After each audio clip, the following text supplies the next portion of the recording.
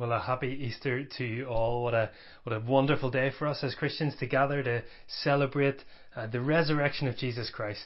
This is the most glorious and joy-filled day as we recognize the significance once again of the resurrection, the power of God on display, the security of our salvation, the hope that's been secured for us for all eternity. What a day, and therefore what a wonderful day for many of us who have been able to regather physically in the church building and share that joy together. And I know that that's being done at a distance and over the top of some masks and all of the different mitigations that are in place. But I hope that those who are in the church building today, physically gathered together, can sense that tangible sense of excitement as you gather together with one another.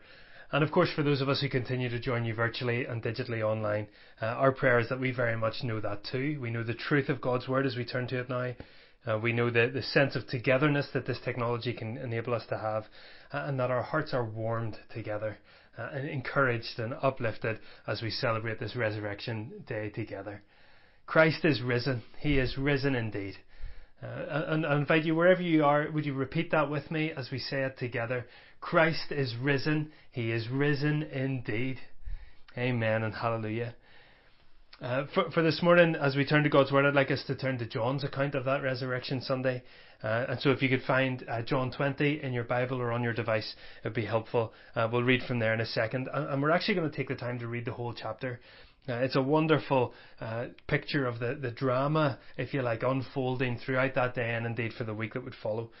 And as we read through, try to note how the theme of believing keeps being spoken of. That's a common theme throughout John's Gospel, but particularly this morning as we get towards the end of John chapter 20, it's going to help focus our main thought this morning, and that is how the resurrection leads us to believe. And so let's turn together in God's Word to John chapter 20.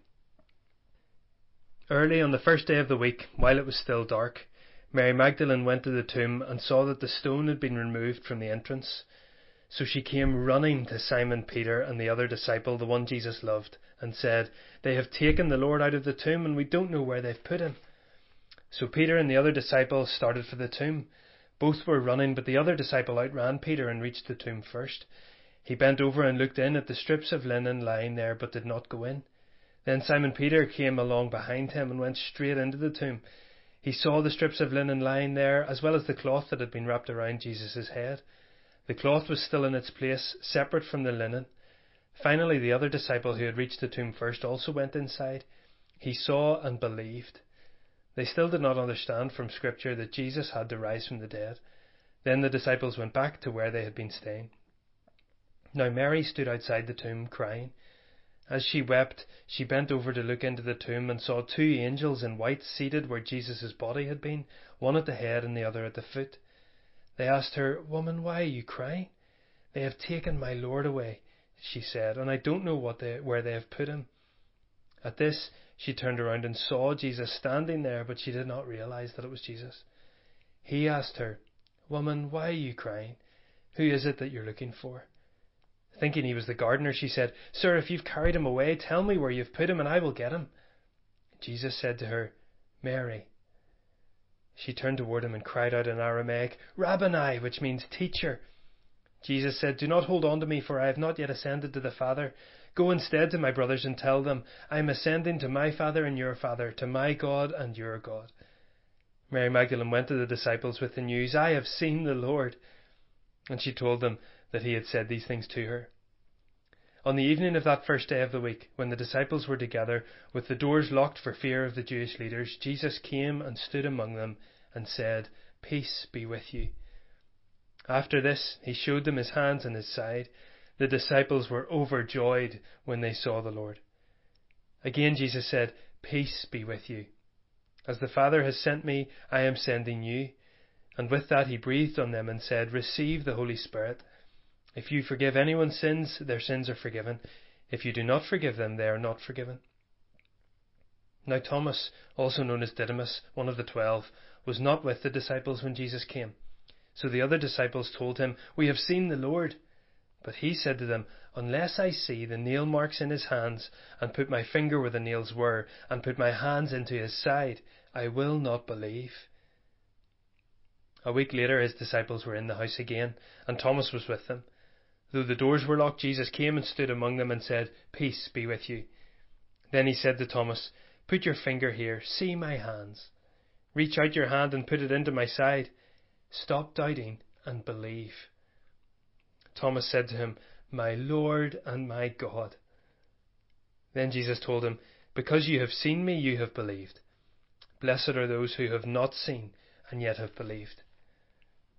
Jesus performed many other signs in the presence of his disciples, which are not recorded in this book. But these are written that you may believe that Jesus is the Messiah, the Son of God, and that by believing you may have life in his name. Let's turn to him in prayer and ask for his help as we study and spend some time in this passage. Father, we thank you for your word. Thank you that it's in your word that we see the good news Easter message. The message of your sacrificial death, your rising from the grave, your triumphant ascension back into heaven. God, we thank you. What a glorious day this is as we remember and celebrate Resurrection Day. And now as we meditate on this passage from John 20 and a few other passages from elsewhere, God, would you help us? Would you speak clearly to us? May we know your presence with us. And it's for your glory. We ask all of these things. Amen. Amen.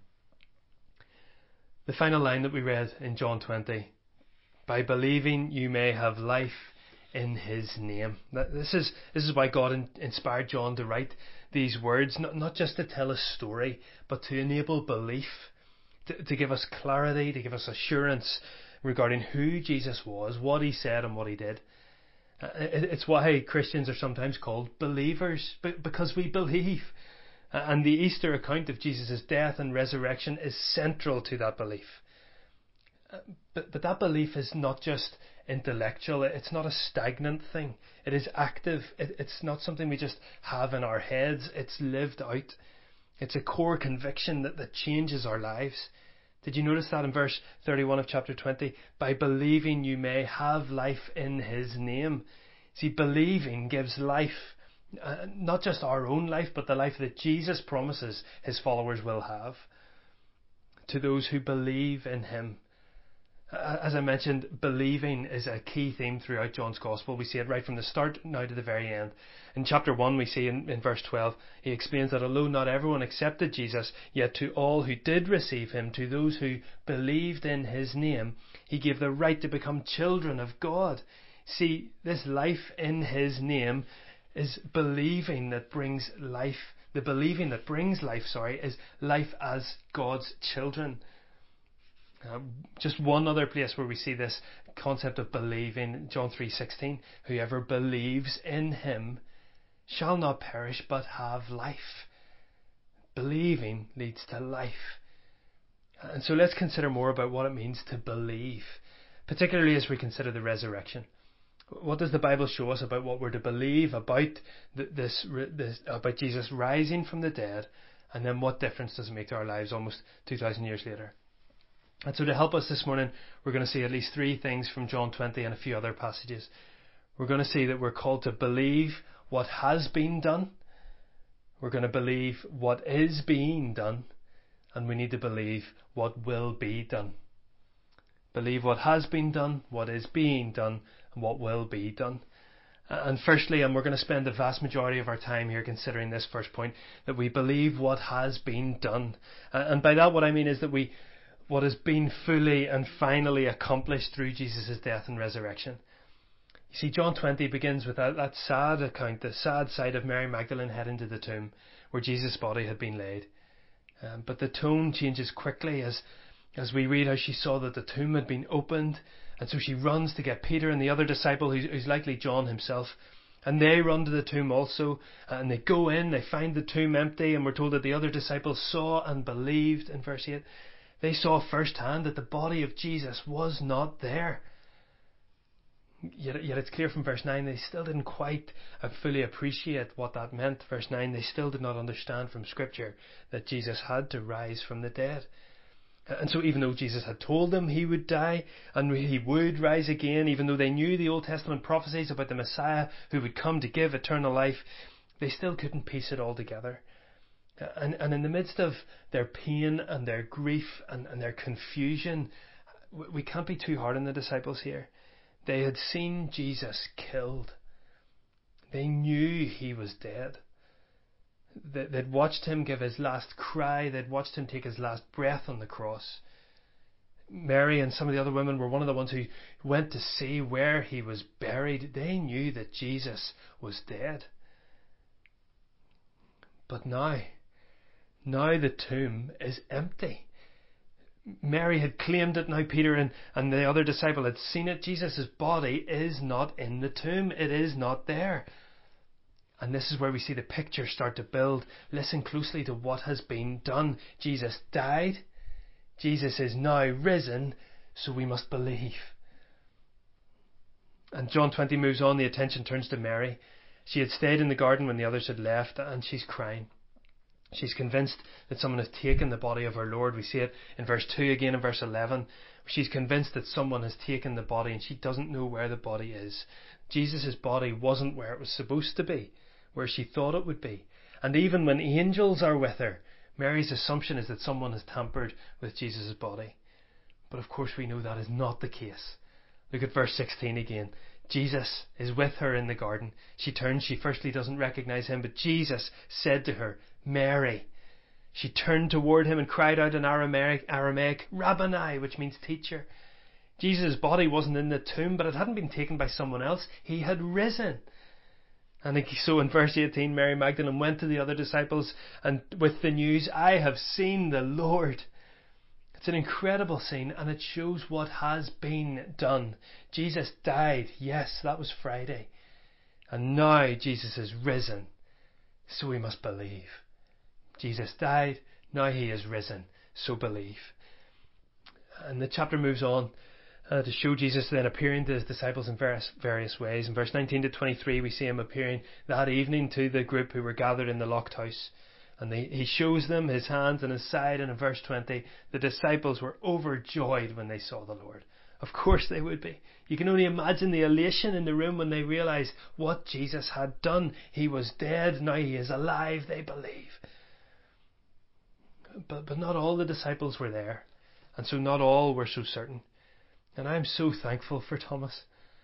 He's another one of those disciples who I think, a little bit like Peter, sometimes gets a negative reputation, but I'm so glad that Thomas's interaction here is included in God's Word. So Thomas wasn't there the night that Jesus appeared to everyone that evening, and so he couldn't believe what they told him. Thomas just couldn't believe it. He was pretty indignant about not believing it either. Regardless of the reality that everyone had told him that this is what was happening, Thomas needed more convincing. And so in verse 25 we see him say, unless I see the nail marks in his hands and put my finger where the nails were and put my hand into his side, I will not believe. And this is a pretty high bar that Thomas is setting here, isn't it? The testimony of everyone else is not enough. Even if Jesus appears in a crowd, it's not enough. He had to touch and feel the physical proof before he would believe. I will not believe. Or the ESV translates that, I will never believe. These are strong words. Could almost say defiant words from Thomas. But they show the difficulty of accepting the thought of Jesus being raised from the dead. Thomas had saw Jesus die. He knew he was in the tomb. How could he now be alive? But of course, a week later, Jesus shows up. Thomas is with the rest of the group this time. Jesus shows up again and speaks directly to Thomas. Verse 27 of John 20. Then he said to Thomas, put your finger here. See my hands. Reach out your hand and put it in my side. Stop doubting and believe. What a moment. And I love the detail here because it shows that Jesus knew Thomas's specific request from verse 25. You need to see my hands, Thomas. You need to put your finger where my nails are. Okay. Put your finger here. See my hands. You want to put your hand into my side? Okay. Reach out your hand and put it into my side. Talk about a very definite answer to a specific request. Jesus meets Thomas exactly where he's at. And I love that detail. What a gracious and patient Saviour we serve. And I also love the fact that we're not told whether Thomas did it or not. With Jesus standing in front of him, I wonder if Thomas did touch his hands, did put his hand in his side where the sword had pierced. Or I have this mental picture of Thomas just standing gobsmacked, barely able to speak, but that's just my thought, that's not in the text. So Thomas's reaction, we are told, verse 28, "My Lord and my God." Complete acceptance of who Jesus is and what has happened. See, Thomas knew that Jesus had died, and now he knew that Jesus had risen, and so he believed.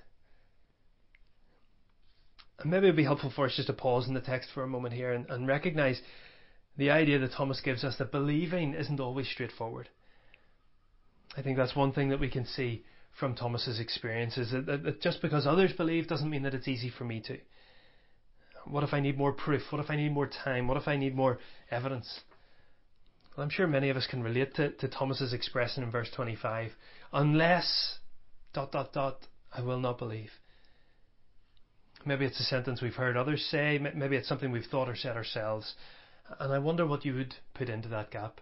Unless God makes it clear to me, I will not believe.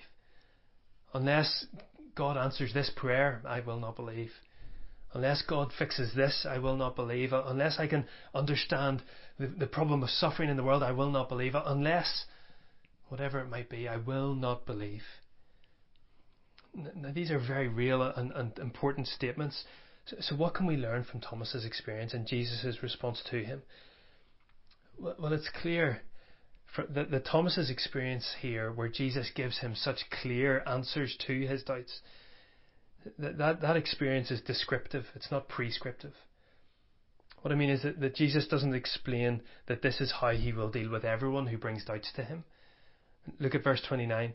Then Jesus told him, "Because you have seen me, you have believed.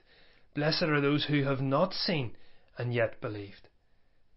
See, Thomas's belief is based on what he has seen. Jesus explains that there will be many more who do not have the same evidence as Thomas, but who still choose to believe. And this is faith. The Bible defines faith in Hebrews 11:1 like this. Now, faith is confidence in what we hope for and assurance about what we do not see. That is faith. Now, maybe that still makes it sound like faith is a little wishy-washy, a little pie in the sky. But listen to how the really helpful study notes in the ESV Bible explain faith. Biblical faith, they say there, is not blind trust in the face of contrary evidence. It's not an unknowable leap in the dark. Rather, biblical faith is a confident trust in the eternal God who is all-powerful, infinitely wise, eternally trustworthy, the God who has revealed himself in his word and in the person of Jesus Christ, whose promises have proven true from generation to generation, and who will never leave or forsake his own. You see, faith in Christ is not blind. It is a solid trust on who we know him to be, on what we see of him in God's word, and God's word is all we need to know that we can trust in who he says he is, this great God, this resurrecting God. Now, I realise that doesn't go anywhere. Well, it maybe makes a start towards answering some of those unless statements. Hopefully we'll have the opportunity to look at some of those very pertinent questions at another time. But for today, what I think we see from Jesus' words to Thomas is a recognition that there will be many who will not see but who still believe. And Jesus says they'll be blessed. Not as a result of blind faith, but because they can see the wonder and the beauty of God. And from what they know of God, they can see that he is indeed the only worthy one who is able to have their complete trust and faith. So yes, many of us do. Many of us will have questions or doubts at different times in our lives and in our faith. And Jesus doesn't reject us because of those. Rather, he wants us to come to him with those doubts. And he knows that as we do, as we draw near to him with those doubts, then we will see his loving care more clearly. We'll see his resurrection power more clearly. We'll see the ability to be able to build our confidence in who he is because of what we do know of him. And so we can be assured and we can have faith because of what he has done. I realise that may have raised more questions than answers, but I hope you can see from Thomas's experience here that Jesus accepts him with his doubts. In this very clear and specific circumstance, Jesus gives a conclusive proof to Thomas. But Jesus also says that there will be many who, because of faith, because of what they cannot see, they still choose to trust, and they will be blessed. But that is not blind faith. That is faith built on what we know, the rock solid truth of who God is as we see him revealed in his word. And so if you are someone who's wrestling with doubts and with questions, run to God with those doubts and questions. Seek out his word for what he says is true, rock solid truth. And get to know him. And as you know him, then your faith in him will grow. So we believe because of what has been done. Jesus died. Jesus is now risen. So we believe. And for those of us who do look at what has been done, we look at the death of Jesus on Good Friday, and we see the penalty of all sin that was placed on his shoulders, his righteous shoulders. We see him separated from his heavenly Father. We see him beaten and scorned for our sin. We therefore see him in all of that picture of Good Friday as the sacrifice in our place. Our sins placed on him. And then we see Resurrection Sunday. When it looked like death and sin had swallowed Jesus up, no, he rose, he broke free, victorious over it all, showing that the penalty of sin had been fully and finally paid, that death was not the end for those who trust in him, that the way is open for those who fully trust in Jesus to be reconciled with God the Father. We can know sins forgiven because the penalty has been paid. We can know life with God because we can now approach him as righteous, holy in his presence, not because we have earned it, not because we deserve it, but because Jesus' righteousness is now what we're clothed in. See, he took our sin, dying in our place. We can then know the joy and the freedom of his righteousness being imparted to us. And therefore we're welcomed into God's family. Life with God for now and for all eternity. That is what has been done. That is what has been won for us. And I pray that you would know that, not just as an Easter experience, but you would know that as a daily reality as you live in relationship with God. And so perhaps this morning you need to ask God for forgiveness. You know that you're still carrying the weight of your own sin. And so he has done what needs to be done for you to know forgiveness and freedom in him. So would you ask him for forgiveness? Would you lay your sin before him? Lay your whole life before him. Take up his righteousness, not because any of us deserve it, but because he freely gives it. Accept what Jesus has done for you, then, and believe in what has been done. And believing in what has been done is not the end of the story. It's not the Christian life does not end on Easter Sunday. Jesus' work continues because he has promised a continual present reality with his people, as well as an eternal security to come. And that's where we're going to briefly finish by considering those two things. How the resurrection can help us believe what is being done and believe what will be done. So let's quickly think about how we can believe what is being done. You see, following Jesus is exactly that. It is following. It's a continual, life-changing journey which we're on for the entirety of our lives. Remember the words from the final verse of John 20? By believing you may have life in his name. You may have life. This is not just a future promise, but it's also a present reality. We live our lives as followers of Jesus, and we do that by being empowered by his Holy Spirit. And that's the ongoing work in our life. That is what is being done in each of us as followers of Jesus. See, in John 15, as Rick helped us think about a number of weeks ago, we see Jesus being talked about, or Jesus talks about that process of knowing him and living in him and remaining in him will therefore bear fruit for God's kingdom. Later in Galatians 5, Paul talks and describes that as the fruit of the Spirit. Indeed, throughout the New Testament letters, we see time and time again the reality that following Jesus impacts every area of our life. There are tangible results, if you want to call it that, tangible fruit in the life of those who follow Jesus, in our speech, in our attitude, in our conduct, in our relationships, in our finances, in our careers, in our priorities, in our families, in our church. There is a continual work that is being done in the lives of those who follow Jesus. And sometimes if we hear those things in the wrong way, they can sound a little daunting. It can sound like we have to make an incredible amount of effort and energy to try to constantly be better versions of ourselves. But that's not the case. And we can know that because of the resurrection. The resurrection proves that it's not the case that it's up to us to be better. You see, as the New Testament shows us, the transformation that goes on in our lives is not down to our own effort or our own willpower, but it's the result of the Holy Spirit within us. And we know that He is able to transform all of us, regardless of your past or your history or even your present. He is able and powerful enough to transform all of us because He is the same Spirit, the same power that raised Christ from the dead. We know that from Romans 8:11, we know that from Ephesians 1:19 to 21, that the same power that raised Christ from the dead now lives in those who follow Him. This is the same power that Jesus promised His disciples in Acts 1 verse 8, when He said that you will receive, the Holy Spirit will come on you and you will receive power to be my witnesses in the whole world. Talk about a daunting statement, but it's not based on us as disciples and our own ability. It is based on the reality that the Spirit has come upon us. And it's the Spirit's power within us that enables us to be His witness. You see, the power of the Spirit who lives in those of us who believe enables us, equips us for every good work that God has called us to do. So if you're a follower of Jesus, and you must know that He has things for you to do. They're very tangible and real, and they're concrete things that God has planned for your life. And He is calling you to them. But it is His work, in His people, by His power, all for His glory. And so our role is to believe that what He has done is going to enable us, and His Spirit is enable us to do that now.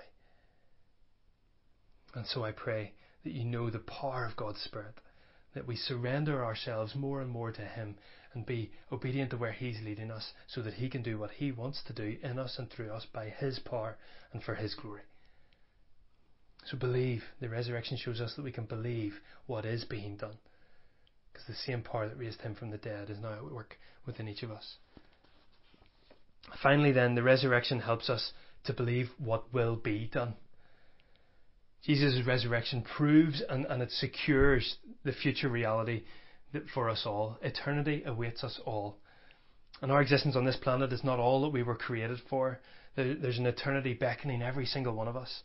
And for those of us who are believing in what has been done by Jesus, that He died and rose again to conquer the enemy of sin and death, we believe what He has done. Therefore, we're living our lives believing what is being done, that He is at work in us, equipping us and enabling us to follow Him faithfully. Then we can know with certainty what will be done.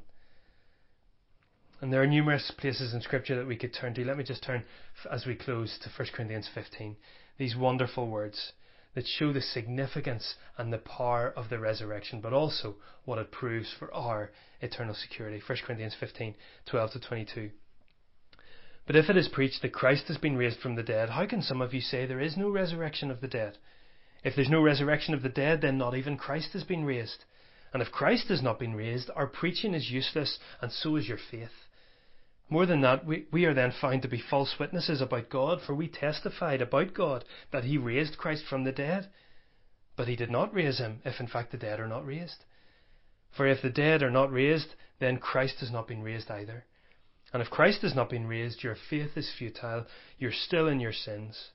Then those also who have fallen asleep in Christ are lost. If only for this life we have hope in Christ, we are of all people most to be pitied. But Christ has indeed been raised from the dead, the firstfruits of all who have fallen asleep. For since death came through a man, the resurrection of the dead also comes through a man. For as in Adam all die, so in Christ all will be made alive.